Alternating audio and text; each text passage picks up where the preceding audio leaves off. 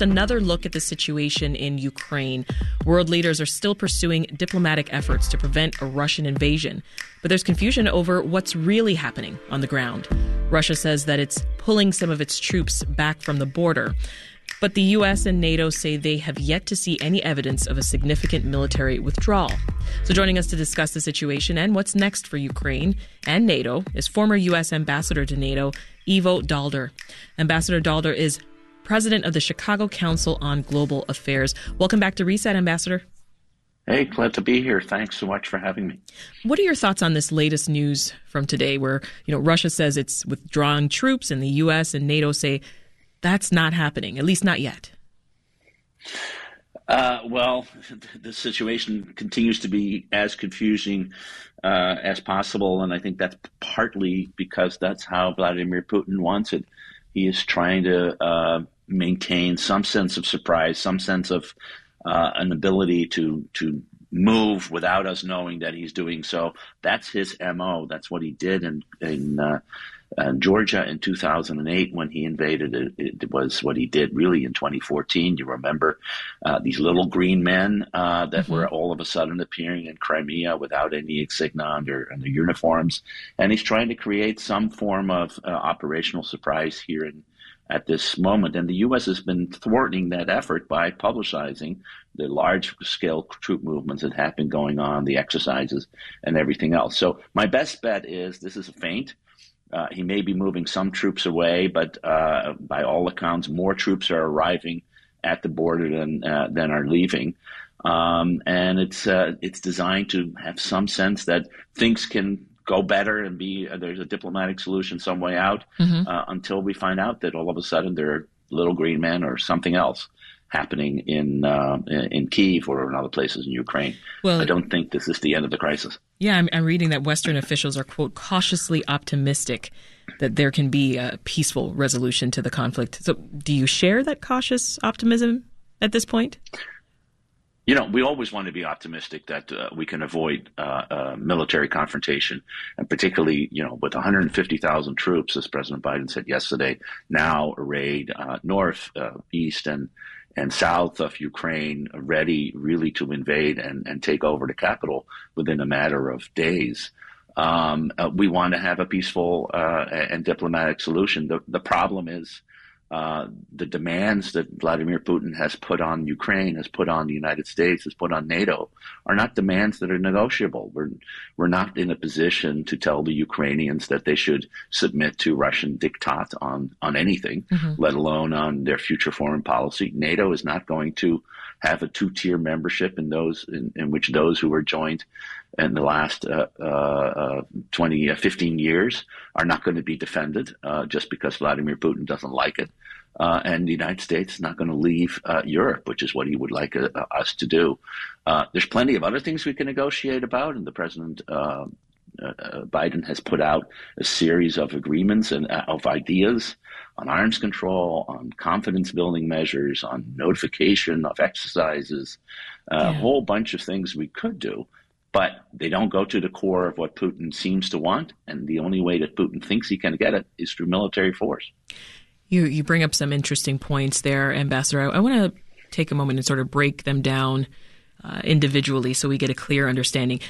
Do you think Russian President Vladimir Putin has successfully exploited any differences between the Western allies in NATO? No, not yet. I think part of what he was trying to do was to bring together an overwhelming force, threaten war, in the hope that NATO would split, in the hope that maybe in Ukraine there would be differences over whether or not to join NATO or indeed whether or not to support Russia, that NATO would itself split on the issue of whether we should find a way out diplomatically no matter what the cost, or stand together, and indeed to have differences between the United States and Europe on how to respond. And instead of finding these differences, what he's found is a Ukraine that is more united and more identifies as a separate Ukrainian nation, as it has long been, in which Ukrainian nationalism has gone up. A NATO that is in fact more united on this issue than it probably has been on any issue since the end of the Cold War, and a strengthened relationship between the United States and its allies in Europe, which was brittle after 4 years of Trump. And distrust that had been created there. And so I think he's miscalculated if his calculation was that the threat of force would make Ukraine and NATO buckle. They haven't. You also mentioned the role that the U.S. is playing so far. Is this country approaching the situation in the right way, in your opinion?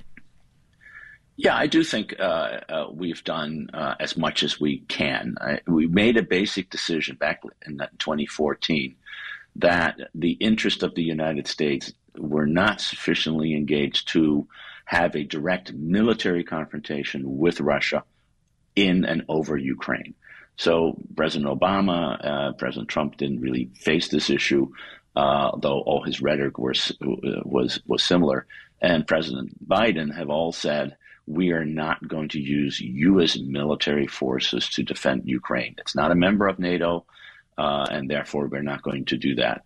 I think that's the one issue where we can debate or not. I think it probably is the correct way to think about it. But then if that's what your decision is, you have to do a couple of other things, and I think the Biden administration has done this exactly right. One is you need to strengthen the punishment, the deterrence, the ability to tell the Russians this is going to cost you dearly economically, and a stronger NATO and more support for the Ukrainians if you go ahead with it. And secondly, being open to have a diplomatic engagement. And the President, Biden, has now talked to President Putin 3 times over the crisis. Secretary of State Blinken has talked to the Foreign Minister Lavrov almost daily now. And we've had meetings on what a diplomatic route may be with Europeans, with NATO, and with others. So, yeah, I think we've done about as good as we can. Ultimately, Putin created this crisis, and the only way it gets resolved is by Putin to figure out how to resolve it short of war. This is Reset. I'm Sasha Ann Simons. If you're just tuning in, we are talking about the Ukraine crisis with former U.S. Ambassador to NATO, Ivo Daalder. Ambassador Daalder is president of the Chicago Council on Global Affairs. Let's talk about the role of President Macron of France. He keeps talking about a new framework for European security. What exactly might that entail? You know, frankly, I don't know. I tweeted over the weekend. I said, if any serious question, can anybody tell me what this new framework is about? I mean, in some sense, the answer I'm getting back, well, he wants a bigger role for Europe. I said, that's great, but to do what? And how would Europe, as a singular entity through the European Union or in other ways, have a different approach than the United States has? And the answer is it actually doesn't, because the United States and Europe are united. They're united on the issue of imposing massive sanctions if Russia does further invade Ukraine. They're united on the need to reinforce NATO in the East, and the French, as well as others, including the United States, of course, have sent more troops to Eastern Europe in order to reassure those allies that whatever happens in Ukraine cannot and will not happen when it comes to NATO territory. No Russian troops, no or anything that threatens the territorial sovereignty of NATO countries. And they have also agreed on a framework for engaging in arms control and other negotiations. So I'm somewhat mystified about what President Macron is offering. He's talked at times about a new arrangement for Ukraine in which it would be neutral or subject to what he called Finlandization, a very unfortunate term that he took back later, which is this idea that you can be independent but still subject, your foreign policy is constrained by having a large Russian neighbor next to you, which was true for Finland during the Cold War. Yeah. But that's not a solution either, because as he rightly says, every state in Europe should have the right to choose their own alliances. Ambassador, I wonder if we could take a step back for a moment and just think big picture. What would you say is at stake if Russia were to invade Ukraine? Well, a lot is at stake. First of all, of course, for Ukraine, the kind of military forces that are arrayed against it, 150,000 troops, according to President Biden yesterday, can do massive, massive damage to the country. By U.S. intelligence estimates, sources saying 10 to 50,000 Ukrainian casualties, and up to 10,000 Russian casualties. That is a serious military confrontation with extraordinary impact on Ukraine. The people themselves large numbers are likely to flee the country, which will create a burden on Eastern European and European countries of refugees. The economic consequences of a major war in Europe, where gas pipelines exist and so much else happens, will be devastating for Ukraine. The consequences for Russia, because of the sanctions that would be imposed, are going to be very severe as well, economically and in other ways. But in a larger sense, what's at stake here is an idea, that sort of emerged after World War II, that we don't change borders through the use of military force. And Russia has repeatedly signed on to that agreement, but not only is it part of the UN Charter, of which, of course, Russia is, through the Soviet Union, a signatory, but it's part of a whole series of European documents that Russia has signed, including when it was Russia and no longer the Soviet Union. And this idea that borders can be changed by force is deeply destructive of order, of peace, and of freedom, not just for Ukrainians, but frankly, if you succeed here, what's next? Well, let's shift the conversation over to your organization, the Chicago Council on Global Affairs. You're celebrating your centennial this year. We are. So fill us in on the council's work, first of all, and your mission. We're celebrating it this Sunday, believe it or not. This Sunday is congratulations. the 100th anniversary. Thank you. Of 23 women and men, actually more women than men, coming together in the belief that it was important for people in Chicago to understand what was happening in the world, how what was happening in the world might affect them. And so they created an organization that brought experts and leaders and foreign and other leaders to Chicago to have a conversation, first over lunches and dinners, but later in larger settings, about what was happening in the world. And the council emerged in Chicago in the midst of a rising tide of isolationism back in the 1920s that, of course, solidified itself in the 30s with the America First movement of the 1930s, even headquartered here in Chicago, with the Chicago Tribune leading the idea about that the United States should really be isolated from the rest of the world, and the council was on the other side. It said that an open world is a better world, a more peaceful world,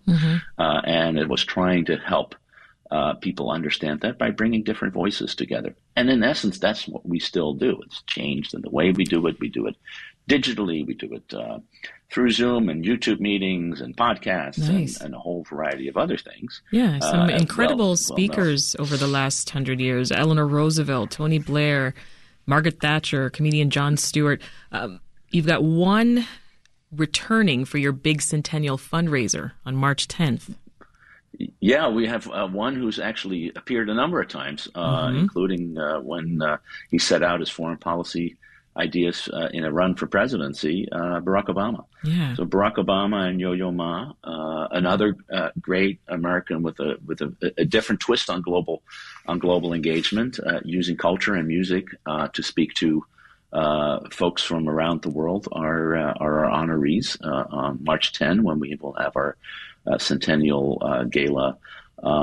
Two people who have done a lot for this city, Chicago, through their various political and cultural pursuits, but also have done so much for the world to bring it together in highly contentious times. So we're very honored that they have agreed to be our honorees, and we're looking forward to a fantastic discussion between the two of them. Well, in closing, Ambassador, tell us some of your big dreams for the Chicago Council on Global Affairs as it goes into this next 100 years.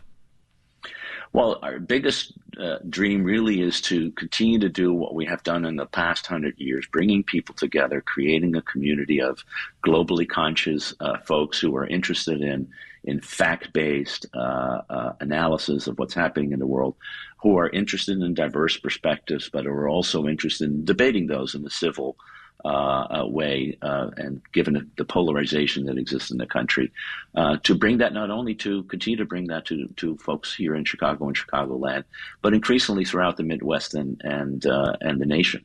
The digital medium that we have all become so familiar with in the COVID era really does allow us to reach out to a much larger group of folks around the country, to bring them together in various discussions, to have them participate in dialogue about what is happening in the world, and to create a community not of like-minded people, because we want people with very different perspectives all feeling welcome, but a community that is dedicated to civil discourse and debate and understanding and learning about what is happening in the world and, frankly, why it matters to them. That is former U.S. Ambassador to NATO, Ivo Daalder, president of the Chicago Council on Global Affairs. Thank you so much for joining us. My pleasure, Sasha, anytime. Want more context on the top issues of the day? Find the podcast, WBEZ's Reset, wherever you listen.